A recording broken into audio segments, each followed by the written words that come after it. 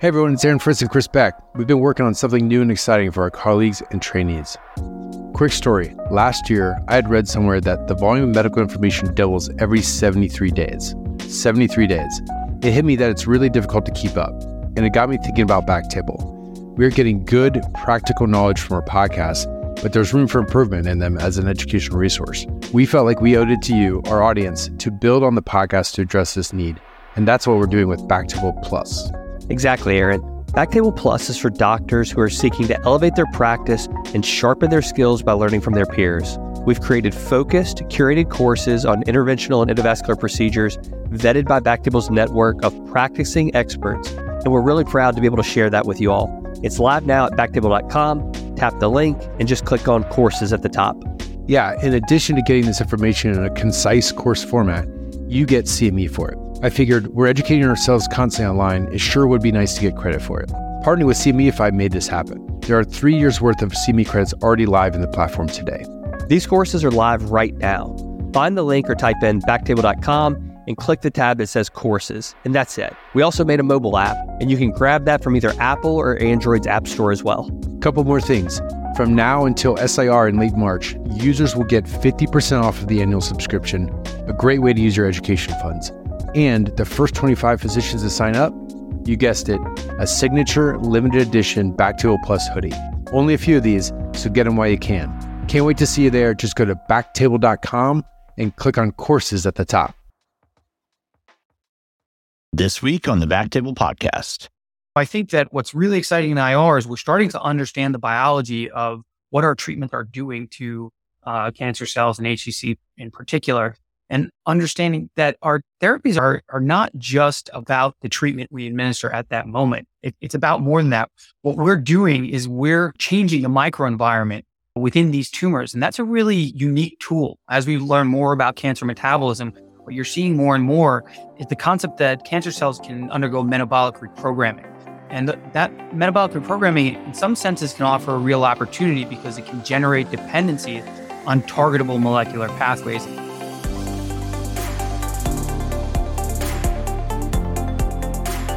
Welcome to the Backtable podcast, which is committed to all things IR and endovascular.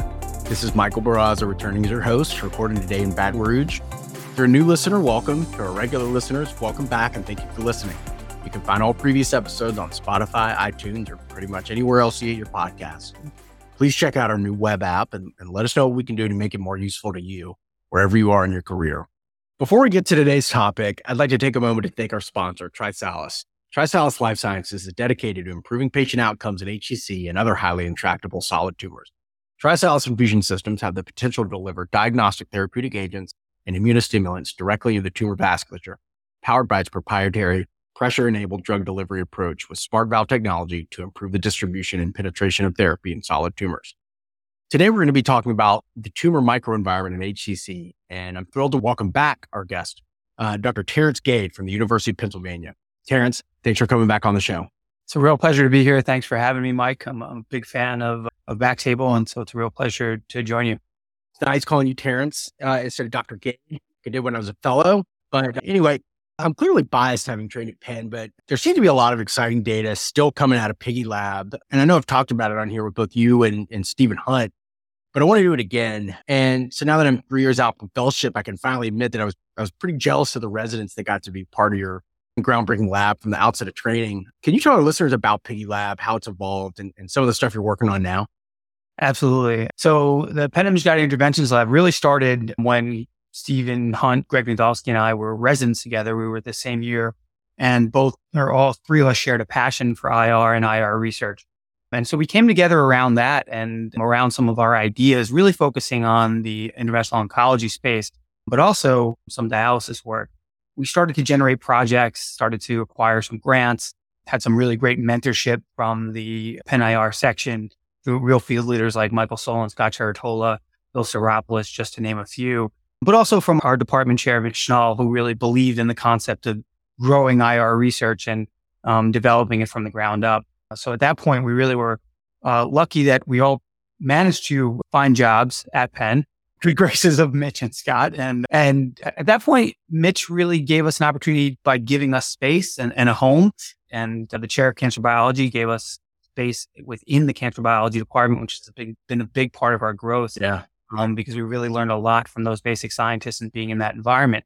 And then I think the other sort of fortunate occurrence for us was the fact that IR has become so popular, and we're really seeing the best and the brightest minds come to IR. And our lab has grown along with the trainees and the people who we've had the fortune to work with. And at this point, we're about 6 to 10 people strong. We've got 2 lab spaces. We're working pretty much on the basic science sphere, at the white bench, all the way up through clinical trials. We're really excited about some of the data that we're coming out with, and we're excited about the track that IR science is taking and how it's really demonstrating the power of what we do, not only within IR, but really more broadly to other fields as well. It's cool seeing some of the more recent papers. I'm seeing some of the names on there, some of the better medical students that I worked with when I was a fellow. Like I saw Julia D'Souza's name on there. She was a star when I was a fellow, and just some of the names that I knew from training. And we've got Brian Park coming to talk with us pretty soon about the study that you did with him on augmented and mixed reality. It's a pretty mixed bag of exciting stuff you guys have been working on. Anything else in particular you guys are working on that we should be seeing in the near future? Yeah, absolutely. So we've been working, you brought up Brian and some of that work as well. It's always, IR is such a diverse space, really. And there are so many different aspects of what we do that bring in different fields. We're constantly working in the bioengineering space, we're working in the computer science space, we're working in the molecular biology space, we're working in the molecular imaging space. And it's often a challenge to look at all the things we're doing. And some of the people in the lab are in their sphere working on their projects and are sort of like, at lab meeting, we're here about all these different things. There's AR, there's gene therapy, there's all kinds of things going on. How does this really come together around IR? And that's one of the things I love about IR is that all of these things will be brought to bear. A lot of what Brian has done in terms of the augmented reality space, we really envision leveraging to bring in some of the molecular imaging stuff we've been doing. I think we'll talk about a little later. Bring that into the room, allow that to inform us in terms of the therapies we're administering or the procedures we're doing. And I think what you'll see and what I hope we'll see in the next, let's say, long-term 5 years, 10 years, is you'll start to see the integration of a lot of those different papers that you might say, hey, why are you doing work in all these different areas that'll come together? I think in the near term, we have some exciting work coming out about the immune response after local regional therapies that we're really excited to get out there, as well as some of our precision medicine work that should be coming out in the next year or so. I'm actually really glad you brought that up about how all that's going to be integrated together, because Terence, I do a good bit of prep for these, and I did a literature review to prep for today. And I was really struck by both the sheer volume and diversity of data you've published in the last few years on an incredibly wide variety of topics, both oncologic and otherwise. And obviously any topic we discuss would obviously only cover a small subset of your research efforts. It's good that you have a little time right now being on quarantine for COVID to catch up on some of that. Focusing on HCC, that's a topic you've had a pretty consistent hand in for a while, and honestly, virtually all levels from the molecular to the clinical. But for the med students and trainees, how is HCC unique relative to other primary malignancies in terms of behavior, treatment, and response to therapy? Yeah, absolutely. HCC is unique. I would go on to say that all cancers are unique. And I think we're understanding a lot more about that. And I think that the fact that HCC and all cancers are unique really underscore the importance of developing representative models. HCC in particular, obviously develops usually in the background of cirrhosis. So it's somewhat unique in the sense that it develops in a diseased tissue. And that certainly has to inform how we think about it. And we know that's important for how HCC responds to treatments, both systemic therapies that are targeted, but also immune therapies. We know that the cirrhotic microenvironment changes that immune microenvironment. We also know that the genetics of HCC are a little more heterogeneous than most cancers. So the only consistent mutation that we see in more than 50% of patients with HCC are TRP promoter mutations. We know that there are beta-catenin mutations, there are P53 mutations, but those are less ubiquitous than we might see in other cancers where genetic drivers are more consistent both within patients and across patients. Right on. And again, keeping this basic for a second, why is it with HCC compared to other malignancies are we spending so much time in the discussion focusing on recurrence? Yeah, absolutely. I think we know that most HCC patients are going to be diagnosed with unresectable disease. So that automatically puts them in the realm of what would largely be considered palliative therapies. And any systemic therapy truly, for the most part, still in best cases will turn cancer into a chronic condition. That's what we're after at this point. And the challenge of really making that next leap from chronic disease to cure is challenged by the fact that cancer is general, so intractable, it's capable of mutating, it's capable of resistance. And so we know that when we apply therapies on some level, we're really only applying a selection bias in the sense that we're selecting for cells that are not going to respond to that therapy. And what we're starting to learn about HCC in particular is that and for most cancers, I'd say, is that it's going to really take a sort of multiplexed approach to treatment. So we know that our local regional therapies are very effective, but to really make that leap from that chronic disease to cure, we're really going to have to understand how those treatment-resistant cells are surviving in those microenvironments and what are the ways that we can leverage the microenvironments we're creating to affect those cures. And I'm glad you brought it up that way, because the last time we talked about this, I think I did a poor job of appropriately framing the discussion that it captures the information that would make this relevant for IRs in different types of careers. And I think I really just jumped into the more technical stuff, but I wanted to find a way to start by approaching the topic broadly. And one of the things I thought might help with that would be to use a couple of your publications as a springboard into the topic of tumor microenvironment and metabolism. And so one of the things I wanted to ask you about first was a paper that you published in March of 2019 in JVIR. It was titled The Association of Complete Radiologic and Pathologic Response Following Local Regional Therapy Before Liver Transplantation with Long-Term Outcomes of HCC. It was a retrospective study. Could you tell us about, what you guys looked at, what you guys found, and why this is relevant to the topic of tumor microenvironment? Yeah, absolutely. That study was published, it was really work done by Payman Habibulahi, who's was one of our trainees at that time, is now an attending. Oh yeah, I remember Payman.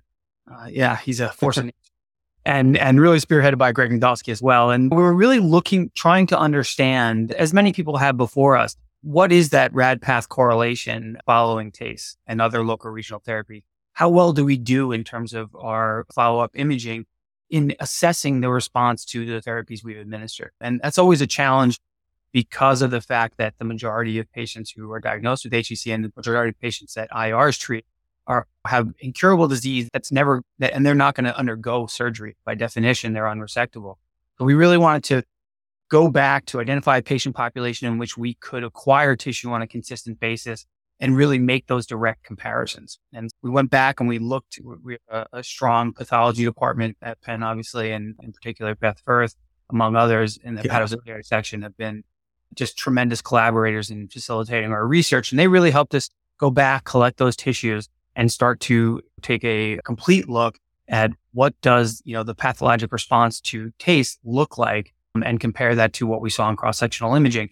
And consistent with other studies, what we found really is that they're not consistent. We were seeing that in more than half of cases in those patients where we identified a complete response on cross-sectional imaging follow-up, we weren't seeing complete responses on pathology. So right there, we know there's that disconnect. And obviously that's really important because we're missing opportunities if we're assessing patients as having a complete response on our imaging and they're not. And you might say, what opportunity we're really missing? We sort of took our best shot at that cancer and we didn't get it. Why should we think that we're going to be able to go back in there and do anything more significant? And I think that what's really exciting in IR is we're starting to understand the biology of what our treatments are doing to cancer cells and HCC in particular, and understanding that our therapies are not just about the treatment we administer at that moment. It's about more than that. What we're doing is we're generating or we're changing the microenvironment within these tumors. And that's a really unique tool. As we learn more about cancer metabolism, what you're seeing more and more is the concept that cancer cells can undergo metabolic reprogramming. And that metabolic reprogramming, in some senses, can offer a real opportunity because it can generate dependency on targetable molecular pathways. And that paper, really, we wanted to look at what we were getting clinically to underscore some of the work we've been doing on the basic science realm. And one of the papers we had published in 2017 in Radiology really looked at what does that metabolic reprogramming look like, or what do those dependencies look like, and how can we use things like local regional therapy to generate those dependencies and then leverage them to kill more cancer cells. And so I think that while recurrence is been looked at as a major limitation to TACE, and certainly it is on some level, it also represents an opportunity because we change that microenvironment. Once we know what those dependencies are for those cancer cells, that means we can then go back in there and we can really, theory, finish them off. I think it also underscores one of the real benefits of local regional therapies and one of the unique ways we can interact with that tumor microenvironment. You bring up reprogramming, and it gives me an opportunity to talk about another one of your papers, a more recent one that came out in Hepatology, published in July. It was the hyperpolarized metabolic imaging detects latent HCC domain surviving local regional therapy. What did you guys learn from this study? Yeah, so that's a study we're really excited about. I've been working on that. Yeah, really cool. And really was spearheaded by a number of people. Definitely want to recognize Nick Percones, who, in keeping with that theme of really talented trainees coming up through the ranks. Nick was our first MD PhD student in the lab and did his graduate work. And I'm really excited about the things he's going to do. But we had been studying this latent cell population that we kept seeing in vitro and in vivo and even at clinical level that survives that initial insult from the ischemia we induced with TACE. And we really, again, wanted to go back and understand different aspects of those cells. What happens to them? Why are they different than other cancer cells? What are the metabolic reprogramming they're undergoing so that we could leverage that reprogramming both from a therapeutic perspective, but also to address the challenge of being able to identify them through novel molecular imaging paradigms. And what we had done initially was we had used our rat model, we used some of our in vitro models to expose these HCC cells to this ischemic microenvironment and then do some metabolomic and proteomic profiling of these cells. And at first, the hypothesis was they're different because they're not growing anymore. They're just hanging out there and nothing's happening. Yeah.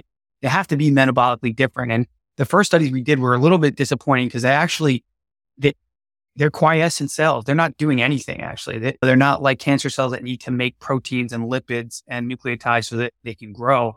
They're just cells that are just trying to survive. So they're not making much of anything. So initially, it seemed like a bit of a dead end. But when we started to look at the proteins that they were making, it turns out that they were reprogramming their metabolism to emphasize glycolytic flux towards lactate. Basically, they're trying to take glucose, and instead of taking that glucose and making all those macromolecules a typical cancer cell needs to make in order to grow, they're just making lactate. And there can be a number of reasons for that. But once we identified it, really gave us an idea that maybe we can leverage that metabolic reprogramming, use it as a fingerprint to identify those cancer cells on imaging. And when people think about metabolic imaging, they typically think about FDG PET for good reason. It's obviously the workhorse metabolic imaging, functional imaging strategy in oncology. But an emerging technology is hyperpolarized MR. And that's not getting too much into the weeds of it. It's a technology that allows you to transfer the spin angular momentum of an electron to a nucleus. Mm-hmm. So what it really means functionally is that all of a sudden you can see carbon-13 labeled molecules in real time. And that means you can actually image whatever substrate you've injected, but also you'll image in theory, everything that comes out of that substrate. And so now you have a way to really image metabolic flux. And we leverage that technology in combination with our rat model to ask the question, can we do better? Can we detect cell populations that survive the ischemia that's induced by TACE using this technology? And we're really excited about it because it turns out that the level hyperpolarized MR actually becomes more sensitive than contrast-enhanced MR with gadolinium for uptake of the primary tracer. So that tells us a lot about blood flow, and that blood flow correlates with viability as we showed. And then also it tells us about the metabolic reprogramming itself. So this is one of the things that I think is important in IR for us to really develop imaging strategies that are specific to our therapies. And Absolutely. This strategy is one of those, I think, because of the fact that we can actually identify that reprogramming I talked about. We can identify regions of that tumor where those cells are reprogrammed to shunt that glucose. And that allows us to detect the cellular domains that are surviving. But the other thing we're really excited about is that it gives us additional information. It gives us information about the status of those cells and may inform therapy. Because I just mentioned that we know that cells that survive that ischemia, they're dependent on other molecular pathways like autophagy. Mm-hmm. So the idea that if we can identify that reprogramming, then I can say, oh, there's a cell population that's dependent on this molecular pathway. And now it tells me what drug I should be using to treat those cells. It's a situation where we now think that this imaging technology can not only enhance our sensitivity and improve the specificity of response, but also tells us what drug we need to use the next time we're going to treat that patient. You can find recurrence early and feasibly in the future be able to, more appropriately treat it. So is that the next step for studying these cells, is just seeing how they respond to different therapies? Yeah. So we're deep into that. We have a drug that we're really excited about that we're working with. Awesome. Some preliminary data that's really super exciting. I don't want to talk too much about it. No. Yeah, I get it. As my lab always tells me, I get a little too optimistic. But we're also working on clinical trials to look at autophagy inhibitors in the context of taste, and we're really excited about that as well to get that off the ground. It's exciting stuff. Are you guys still doing much work with the patient-derived xenografts? Like, are you still taking samples from most of the patients that you're treating? Yeah. We've continued that. We've enrolled about 50 patients now enrolled in that study. Wow. Which has provided a lot of really exciting data, looking at some surprising data that's coming out, or we hope will come out pretty soon, looking at biopsies in these patients. Really interesting stuff. But I think more cutting edge is the fact that we've been able to develop patient-derived xenografts. We've been able to derive patient-derived cell lines that are allowing us to really assess on a granular level what are the genetic mutations, what are the metabolic alterations we see in HCC, both pre and post-TACE, but also trying to apply precision medicine paradigms where we're testing over 2,000 drugs on individual patients to really get a sense of correlations between the genetics and the pharmacologic response. But can we really implement a paradigm where we're taking individual patient cells and identifying the best drug on a patient-by-patient basis? And I think I've probably heard me say this before, but I think IR is really uniquely positioned to play a lead role in precision medicine. And I think we're going to see that moving forward. That's exciting. That's got to be really fun to compare these different xenografts from patient to patient. It's really exciting to be able to maybe get to the point where we're doing very specific treatments from one to the other, but also look at these different surviving and changing cell populations to see what kind of trends you're seeing across different patients. Yeah, absolutely. And I think the more we look, the more heterogeneity we see.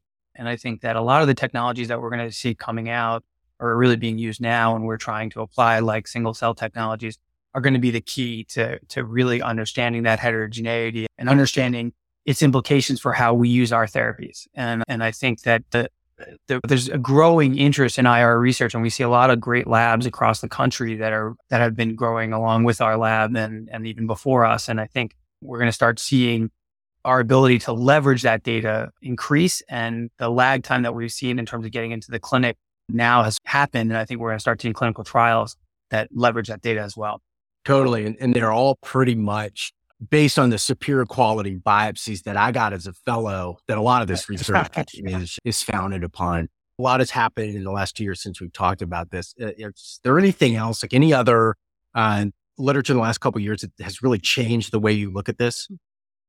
Yeah, I think that if you look at some of the catheter technologies for sure that are coming out, we've been really excited about the concept of pressure enhanced delivery. Mm-hmm. And we're getting into that on a pretty significant level, because I think really one of the things we know, and this transcends IR, it's really a challenge in oncology, and that's drug delivery. As the drug delivery mavens on some level, I think it's really incumbent on us to figure out how to overcome intrinsic barriers to drug delivery. Some work I did as a graduate student that I was really excited about, spent a lot of time thinking about what that microenvironment looks like and what those barriers to drug delivery are. And I think we're starting to see people think in a similar fashion about that, and developing those catheters that allow us to overcome the elevated hydrostatic and interstitial fluid pressures we see in tumors. Direct delivery approaches that we're starting to see grow are going to be a big part of that. I just saw a really exciting paper come out just this month out of MD Anderson with Rahul Sheth and Alda Tam, looking at direct delivery of immunomodulators in different cancers. I think we're going to see that grow more and more. And I think even at every level, we're going to be asked to inject these different immunomodulators. Yeah. I think that one of the things that a lot of labs are focusing on, I think is going to really be the next big step for us, is understanding how our therapies and how our approaches can best be leveraged to enhance immunomodulation.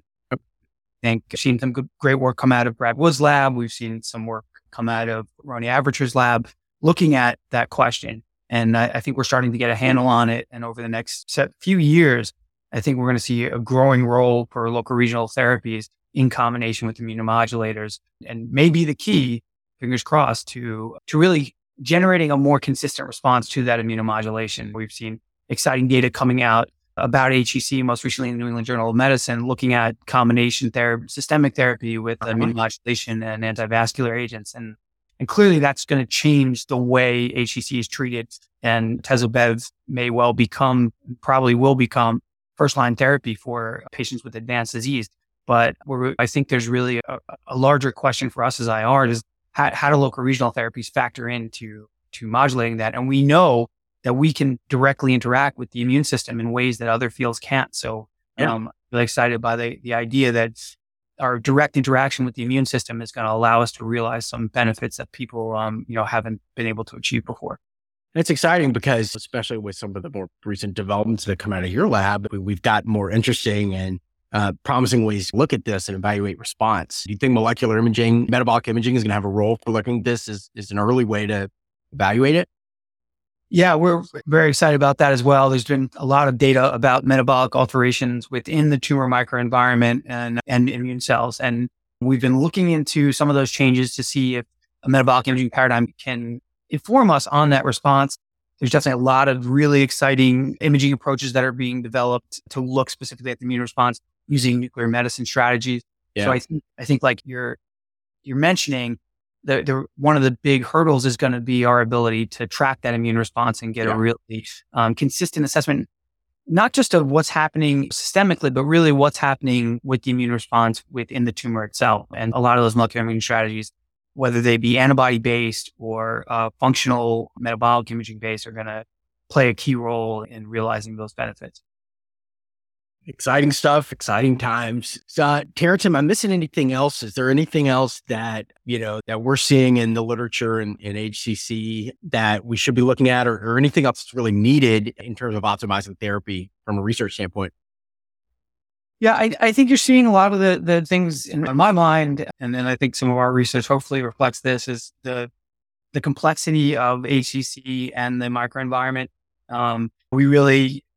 You're starting to see people characterizing and understanding the genetic heterogeneity we see. We're starting to understand the immune heterogeneity we see. But I think that the next step, in IR is really to understand on a more consistent level what our therapies are doing, and not just TACE, but also ablation. We've seen some really exciting data coming out of Mayo and Dave Woodrum and Dr. Thompson, looking at radioembolization as well. Some exciting stuff going on at Northwestern.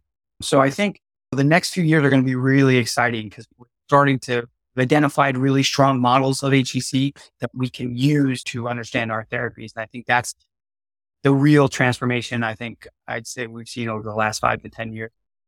And it's very exciting. I look forward to seeing what's coming out of your lab and everyone else's. And I think it's very promising. What we're seeing is options for treating what has been a very challenging disease. So Terence, I just want to thank you again for taking the time to do this and for all of your efforts that we are seeing come to fruition. I think that wraps everything up. I just again thank our sponsor, TriSalus, and thank you to our listeners as always. See you guys next time. Thank you. Thanks.